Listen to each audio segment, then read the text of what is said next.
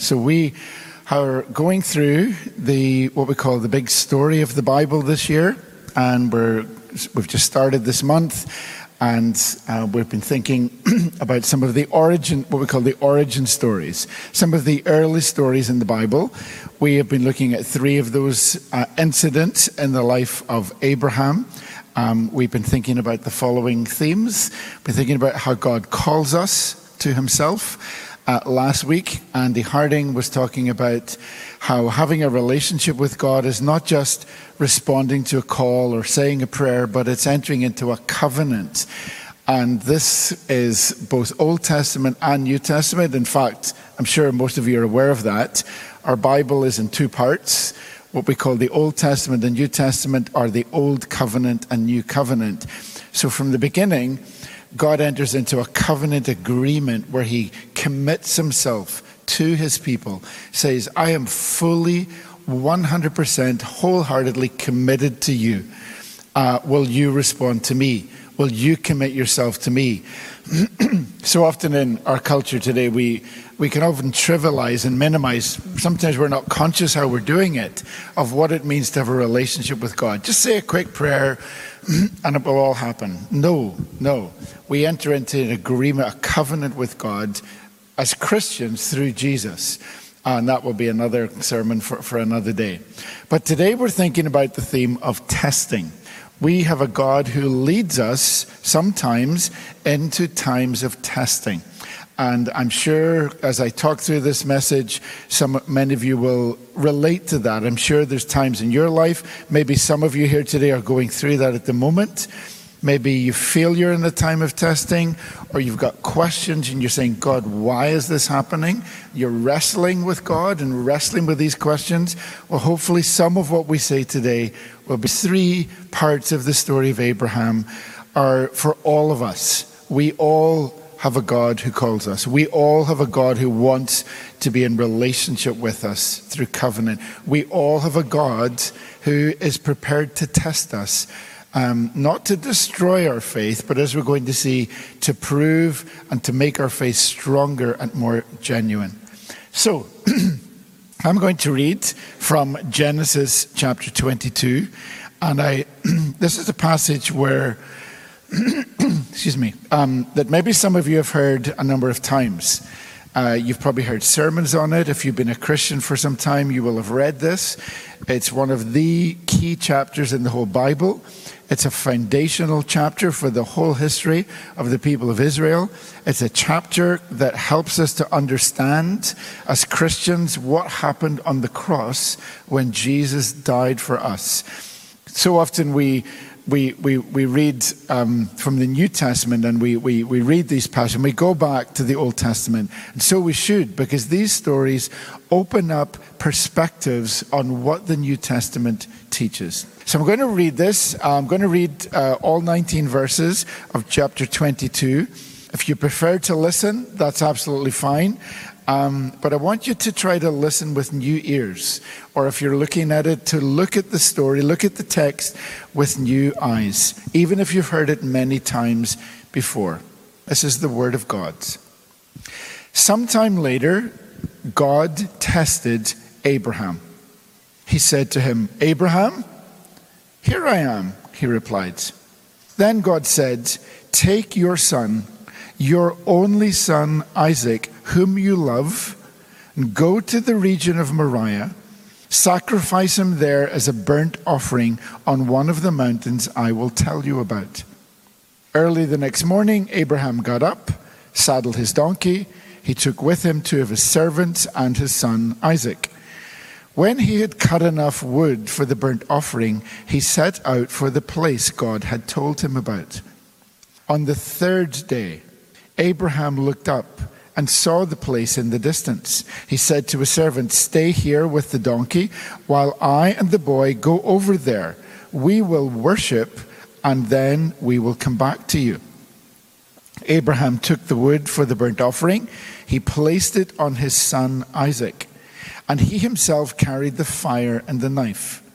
As the 2 of them went on together, Abraham spoke up, said to his father, Abraham, Father? Yes, my son, Abraham replied. The fire and the wood are here, Isaac said, but where is the lamb for the burnt offering? Abraham answered, God himself will provide the lamb for the burnt offering, my son. And the two of them went on together. When they reached the place God had told him about, Abraham built an altar there. He arranged the wood on it. Then he bound his son Isaac and laid him on the altar, on top of the wood. Then he reached out his hand. He took a knife to slay his son. But the angel of the Lord called out to him from heaven, Abraham, Abraham!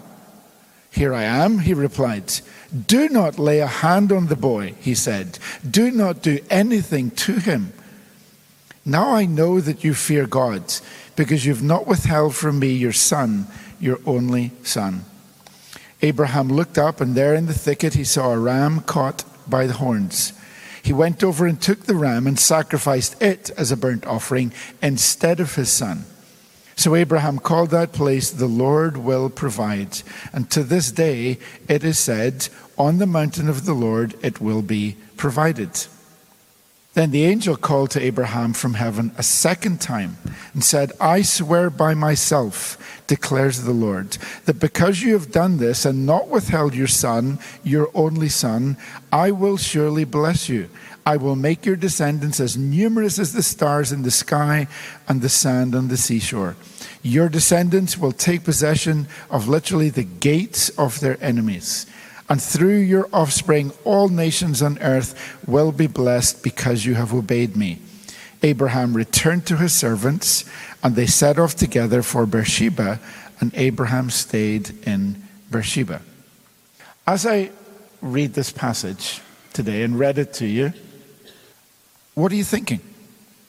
What was going on in your mind or in your heart, whatever you want to say, as I was reading that? I think there's at least 3 different reactions, maybe others that have been going on today. I'm sure there's some of you who've heard this passage before, you've heard it read, and I'm reading it, you're going, no big deal. God is God. God can do whatever he wants. That's okay. I'm comfortable with it. If God wants to do that, God can do that because he's God. We don't tell God what to do. He's God and does whatever he wants. No big deal. There might be others who are going, bit uncomfortable with that passage, but it all turned out well in the end. Okay, sometimes things don't go well, but we all know that they'll turn out well in the end. So that helps you to cope, or maybe, with the things that go beforehand. Okay, you've got struggles with it, but you're prepared to kind of not think about those too much because you know the end of the story. And there may be some of you here today, like me, who are going, what the heck was that all about? God told him to do what? With his son? Really? And that's what God is like? Brothers and sisters, we've just watched a very harrowing short video of child trafficking in the Philippines. You may or may not know there's a major movie that's coming at the moment called Sound of Freedom, starring Jim Caviezel, the guy who played Jesus in Passion of the Christ.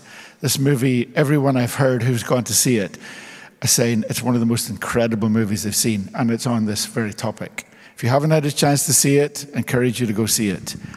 But when you hear that, and we live in a world where children are taken and are sacrificed, sometimes literally lose their lives, and we read a passage like this, and we're inoculated to it.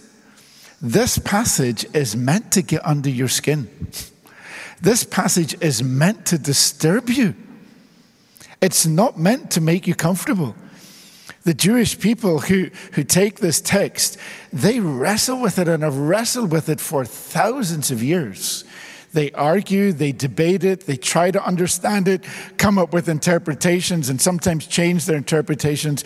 John and Jenny Story and I were at an event last Saturday at the Faith Mission, and there was a speaker from Jerusalem who was talking about how to read the Hebrew Bible.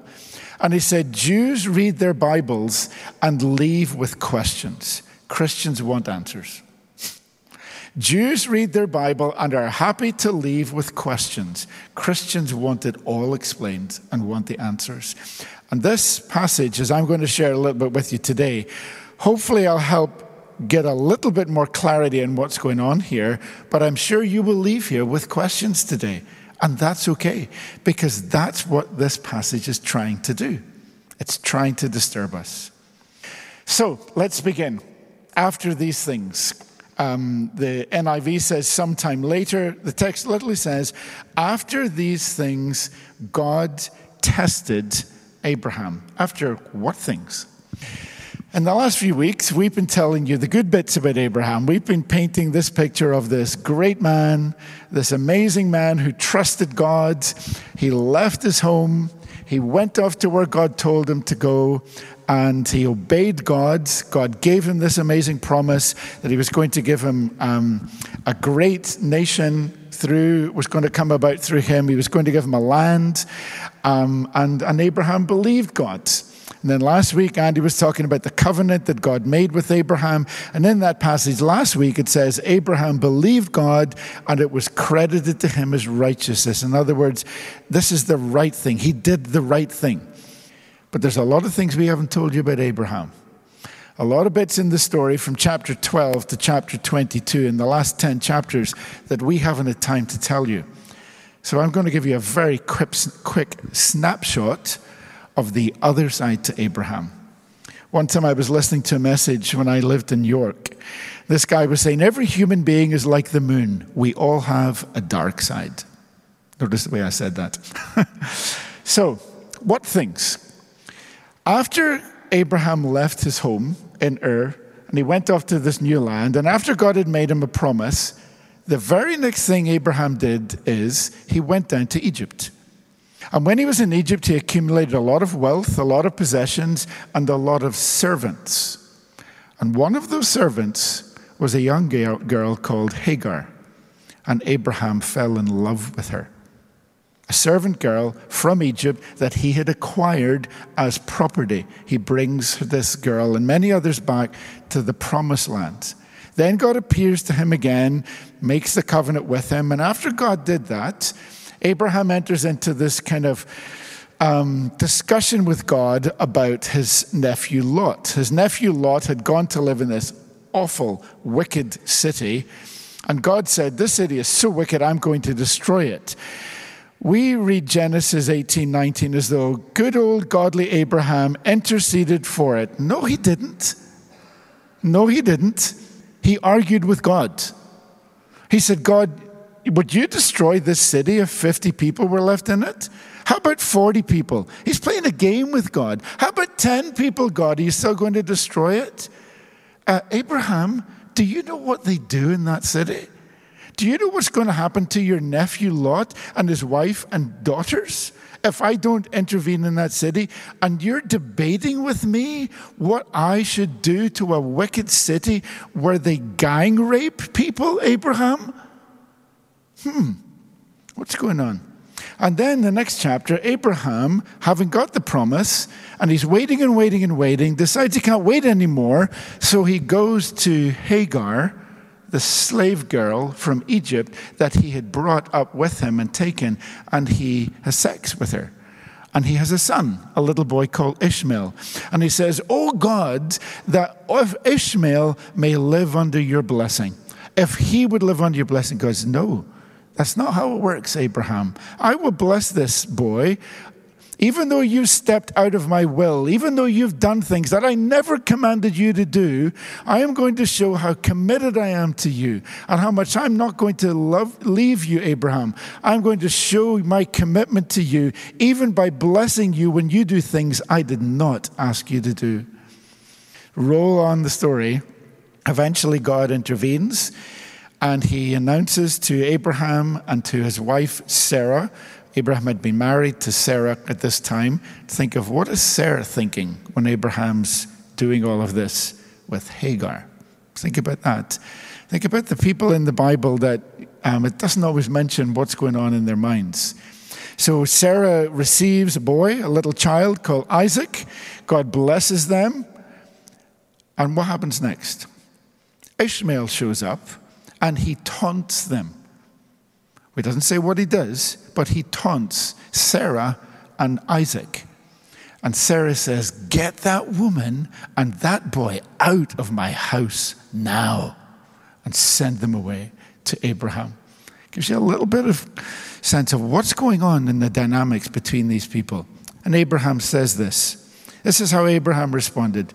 "The matter greatly distressed Abraham because it concerned his son." What about the son that God has given you, Abraham? So Hagar goes off to a place called Beersheba. Where is Abraham in this passage? If we go to the last verse of the previous chapter, chapter 21, Abraham planted a tree in Beersheba and stayed there in the land of the Philistines for a long time. What are you doing in Beersheba? Who's in Beersheba? Not Sarah, not Isaac, Hagar and Ishmael. So all of that is going on behind the scenes. And this helps to understand why God is intervening in this chapter. Good old Father Abraham is not very good sometimes. And he's doing a lot of things that God is not pleased with. He believes God. There's no doubt about that. He's wrestling with that. He's seeking God. At the end of the previous chapter, it says, for the second time in his life, first time is when he left Ur, second time in his life, he calls in the name of the Lord, the eternal God. Abraham is wrestling, and God's wrestling with him. And so he tests him. So what is testing? What do we mean when we say testing? Here's some other words that I put up on the screen that might help you a little bit understand what this means, and when God tests people, why he tests people, what's he trying to do? Some of these words: prove, trying to prove the genuineness of someone's faith. Approve, he's trying to approve someone. Even Jesus went through testing. Went through in the wilderness after his baptism. And Jesus was not tested because there was something wrong in him. Jesus was tested to show that there wasn't something wrong in him. Okay? He was tested to show that he was the Son of God, fully obedient to his Father, and we can trust him. He will achieve what God has sent him to do. Not because there was any doubt. Examine, discern, and make fit for use. So Abraham, I need to find out what your faith is like. I need to find out, Abraham, what your faith is going to lead you to do. And so God speaks to him. So let's go through some of these acts. It's like a play with different acts. Let's look at the command. Verse 2, take your son, your only son. Oh, pause. Your only son? Really? Is this Abraham's only son? No, it's not Abraham's only son. Abraham has another son. God's distinguishing the son that he had given him, Isaac, whom you love. How much do you love him, Abraham? How much does he mean to you? Does he mean as much to you as he means to me? This is the boy I promised I was going to give you. This is the boy through whom all my plans for the history of humanity are going to come into being. There's going to be, not that he said this, there's going to be a group of people sitting in a church in Edinburgh in September in 2023, and they're going to be in that building because of Isaac. If it wasn't for Isaac, nothing would have come into being. There would be no nation of Israel, there would be no sacrifices, there would be no Messiah, there would be no promise, there would be no Jesus. Nothing would have come into being unless God had given this boy. Everything comes through him, Abraham. That's how important he is to me. That's how valuable he is to me. How valuable is he to you, Abraham? Really, how valuable is he to you? That's the command. Now, I love the NIV. Hands up, I do. When I became a Christian or dedicated my life to God in 1978, I went out and I bought a Bible for myself. I didn't really have one, and I bought an NIV. They just recently come out. And so all of my Christian life, I've been an NIV reader and lover, and I appreciate it, except when it takes license with the text and isn't very helpful. So in the NIV, it says, sacrifice him there as a burnt offering on one of the mountains. It doesn't say sacrifice. The word sacrifice is not in the text. The translators have imposed it there. There is a Hebrew word for sacrifice. It's quoted lots of times. When God wants people to sacrifice, he inspires people to use the word sacrifice. Okay? To make it clear, that's what I want you to do. Doesn't do it here. It's not in the text. So what does it say? God said to him, go up and offer up. Go up and offer him up to me. Give him to me. Later on in the Hebrew Bible, God laid down this law for his people. It's called the law of the firstborn. The law of the firstborn simply stated, when God blesses you with a child, your firstborn child, give him up to God. It's not talking about sacrificing him. It's not talking about harming him or killing him. It's like, give him over to me. Give him over to me because I've given him to you. Give him over to me that I can bless him, that I can protect him, that I can use him, that I can fulfill my purposes in his life. Give him over to me because you show me your appreciation. It was the same with offerings. And we talked about that a couple of weeks ago. When we give God our finances, our money, our possessions, we don't give God what's left over. We give God first. Then we live on what's left over. That was the offerings as well. So the firstborn, God says, give him over to me because I gave him to you in the first place. And it was an act of trust. God, if you've blessed us with this child, we trust you to bless us with more children. So it's an act of trust. How much do you love him? Offer him up to me, Abraham. So Abraham decides what he's going to do is what we read next. Let me just say this. One other thing we need to understand about Abraham is he didn't always know God. He believed in something very different. At the end of the book of Joshua, Joshua is making this speech, and he's reminding the people of Israel who were in the land by this time about their father Abraham. This is what Joshua says about Abraham. Long ago, your ancestors, including Terah, the father of Abraham, and Nahor, who was Abraham's brother, lived beyond the Euphrates River and worshipped, literally the word means they served other gods. So there was a time when Abraham didn't know this God, didn't follow this God, didn't listen to this God, knew nothing about him. But he did serve other gods. You have to trust me in this. You can research it in a good Bible dictionary or a commentary.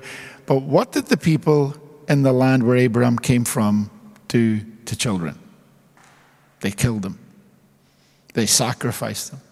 They sacrificed them to atone for their sins. They gave up their children to get to make the gods happy, thinking if we can sacrifice our children, God will bless us. That's the culture that Abraham came from. And that's the kind of God he served. But I took your father Abraham from this land and from his culture, beyond the Euphrates. I led him throughout Canaan. I multiplied his seed, and I gave him Isaac. See what's going on? God has got to change this man's complete understanding of what God is like and what it means to know God and follow him. And in case God need to make it clear, he did. In Deuteronomy, there's many other passages. God says very, very clearly what his people are not to be like. You must not worship the Lord your God in their way, because in worshiping their gods, they do all kinds of detestable things. The Lord hates. They even burn their sons and daughters in the fire as sacrifices to their gods. Abraham, I'm really not like that. And you need to understand that if you're going to follow me, then I am not that kind of God. So let's go to the next act. The next act is the journey. Abraham gets up in the morning, saddles his donkey, gets two of his servants, cuts wood for a burnt offering, and sets out for a place that God tells him about. So he's making all of these preparations. Then we come to the conversation. So after 3 days, Abraham eventually sees Mount Moriah. He sees the mountain that God had told him to go to. But again, we've got to use our imagination in this. If you're on a 3-day journey and you've come out of a background of sacrificing children and you think that God is telling you to do that to this boy, what's going on in your mind? Honestly, what are you thinking? Are you wrestling with this? You're saying, I'm doing this and I'm going there. What's going to happen? I mean, I know in the New Testament it says that Abraham had got to the stage where he felt, if this boy dies, I believe that God could even raise him from the dead. Okay? But he's still prepared to kill him. All right? And we use that as a sign of his faith. And it is to a degree, but he's wrestling with it. Okay? He's struggling with it. Okay? And he's almost trying to rationalize himself. Maybe God's going to do that, but I don't know. I don't know. And then there's the conversation. When they go, Isaac speaks to his father. He addresses him. Abraham responds. And Isaac says in verse 7, the fire and wood are here, Isaac said, but where is the lamb for the burnt offering? We're missing something, Dad. Even Isaac saw it. Even Isaac knew this is not how God works. This is not what pleases God. There's got to be a lamb for the offering. And Abraham had not told him yet what they were going to do. Abraham answered, God himself will provide the lamb for the burnt offering. And you could read that as a bold declaration of faith that Abraham has figured this out and he knows what's going to happen, but he doesn't. He's still struggling. This is an expression of hope. Okay? It's an inspired statement, yes, but he's a statement of hope. What he's literally saying is, God will see to it. It's the word for see. God will take care of it. I don't know how. I'm struggling with this, but God will see to it, and a lamb will be provided. Abraham's words, don't want to jump too far ahead to the end of my message, were very, very prophetic. Not just for this text. So that's the conversation. So what happened next? Let's look at the binding. In the Jewish culture, they call this story the binding of Isaac, the Akedah. And it's as I said earlier, a very famous passage for them. They wrestled with the Akedah for many, many years, the binding of Isaac. In the Bible, in the Old Testament, this is the only place this word bound is used. Nowhere else. Abraham built an altar. He arranged the wood. He took his son Isaac and he binds him to the altar on top of the wood. He reaches out his hand, taking the knife in order to slay his son. That's the actions that this man is prepared to go to. And in the midst of that, God speaks. God speaks very, very directly. The angel of the Lord, verse 11, called out to Abraham, Abraham, Abraham! It's a little bit like if many of you have got children, and you see your little one go towards a busy road, and there's a car coming, and you're going, Philip, Philip! Because the car's about to come. That's what this is doing. This is a very, very direct thing. Abraham, just stop! Just stop. That's what this is about. Walter Brueggemann in his commentary says, anytime God speaks twice in the Bible, it's to get someone to stop right there in their tracks. Okay, Paul, why are you persecuting me? Every time God is trying to get people's attention and stop them in a course of action that is going to be disastrous if they follow through. Here I am, he replied, and then God speaks again, 2 times. Abraham, do not lay a hand on the boy, he said. Do not do anything to him. I am not the kind of God who sacrifices children, Abraham. And somehow we need to eradicate that from your thinking. That does not please me. I get no glory whatsoever, Abraham, in sacrificing children. Now, we don't know how old Isaac was. There's all kinds of debate. What we are pretty sure of is he was not a child. The Jewish tradition says he could have been up to 37 years old. The reason they get that is because the next chapter, his mother Sarah dies 37 years after giving birth to him.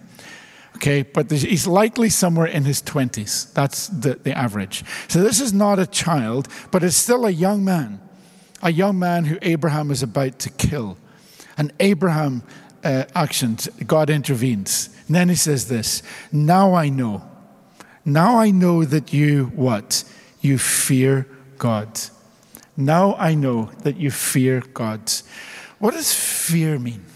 I don't know if you've done this. We read this word, don't we, in the Bible? And I've done this to my shame. We try to kind of make it more palatable. We try to make it more understandable. Well, God is not a God of fear. And we quote other verses, which are true. And we try to say it's about respect. It's just about showing respect for God.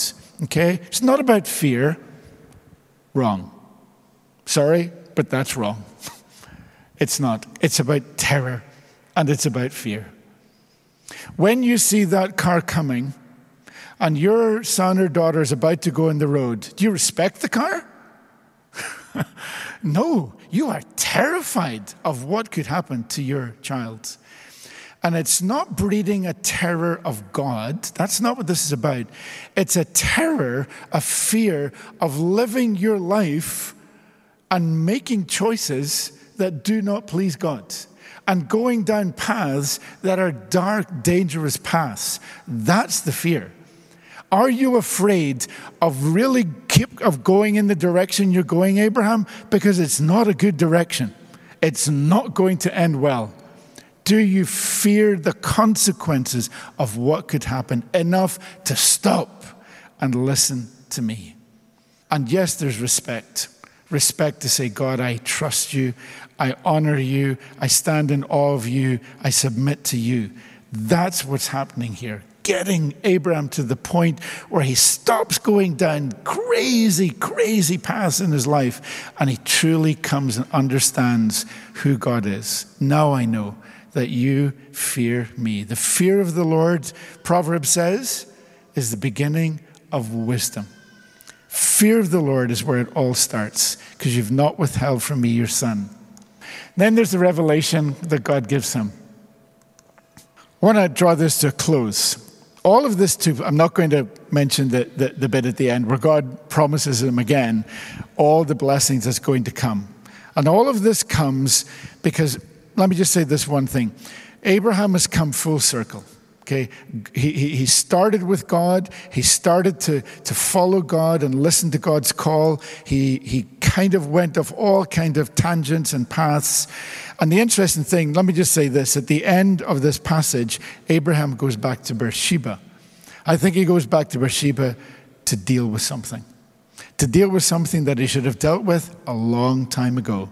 And how interesting that the very next chapter talks about the death of Sarah, his wife. So what are the lessons in this? Well, there's a couple of lessons I want to leave with you this morning. What's Mount Moriah? He goes to Mount Moriah. There's no accidents in the Bible. There's no accidental words in the Bible. We believe, don't we, that the Bible is the inspired word of God. God doesn't make mistakes, okay? Everything is inspired. And so what is Moriah? The only other time we hear of Moriah in the Bible is here, in the book of Chronicles. In the book of Chronicles, King Solomon decides he's going to build a temple. God has given his father David the outline, the vision, the instructions. David was not going to do that. David passes that on to Solomon.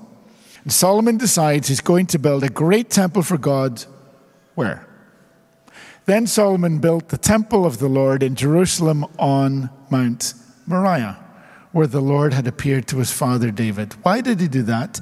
Because this passage, Genesis 22, this whole incident is burned deeply into the psyche of Jewish people. There's nowhere else you could possibly build a temple. And what do they do in the temple? They bring lambs, goats and rams and other animals to do what? To sacrifice them to God. That's the basis that God accepts us. Not sacrificing our children, but by bringing an animal instead of and as a substitute in place of ourselves and all the foolish things we do in our lives that displease God. When we come to that temple, we don't come empty-handed. We come with our failures, our sins, all the stuff that we do, but we have a sacrifice. And that sacrifice is offered on our behalf. And all over the years, when they went up to Jerusalem, they went to Mount Moriah. Eventually, that mountain was given another name. By the time of the New Testament, it was called Mount Calvary. Same mountain, different temple. This time it's Herod's temple. Who goes up to Mount Calvary? Who goes up Mount Calvary? Jesus goes up Mount Calvary. And ultimately, this passage is pointing forward to Jesus. He is the fulfiller of all things. That's what he said. The law and the prophets all come to their fulfillment in me. Genesis 22 is all about me. And when this Father and this Son are going up the mountain together, it's Jesus and his Father going together. Not Jesus being forced to go, not the Father sending the Son, but the Father and the Son together going on Mount Calvary. When Jesus is on the cross, he's fulfilling Isaac, the lamb, and the ram. All of it is fulfilled in him. And he's reminding us that it's not about sacrificing ourselves and our children, but it's about listening to God's provision. God will provide the lamb. And even on that act on Mount Calvary, when Jesus was dying and bearing your sins and my sins, the sins of the whole world, this chapter gives us a little glimpse into what was going on between the Father and the Son on Mount Calvary. And on the Mount on Calvary, as Jesus is taking our sins, his Father is with him. He's with him. Even when Jesus is crying out, "Where are you?" his Father is with him. And we know that because the last words of Jesus on the cross are, "Father, Father, into your hands I commit my spirit. It is finished." And on the cross, the Father and the Son are working together to save you, to save me. And that's what this passage is giving us a glimpse to. So as we conclude, let's just pause, let's pray before Johnny and the team come back up. Where are you today? I know you're in this building, but where are you in your journey with God? Are you struggling? Do you feel that you're going through a time of testing? Are you going down paths that are dangerous and dark, away from God, and nobody else knows apart from you and God? Are you playing games with God? Do you say you believe him, but when he asks you to do something, will you put me first? Will you respond to this appeal for an offering to help your church pay its expenses? When God asks you to follow him and to give something up for him that's precious to you, do you hold on to it? Say, "No, God, it's mine. It's not yours." Have you given your children over to God that he may use them to fulfill his purpose in life? Or are you holding on to your children saying, "God, don't ask my kids to do anything I don't want them to"? Where are you today in your faith? Abraham's faith was made complete, James says, by what he did. Are you willing to give it all? Are you willing to say, "God, I give you my life, I give you my family, I give you my finances, I give you my job, I give you all that's precious to me because it came from you in the first place and it all belongs to you"? Help me not to hold on to stuff, God.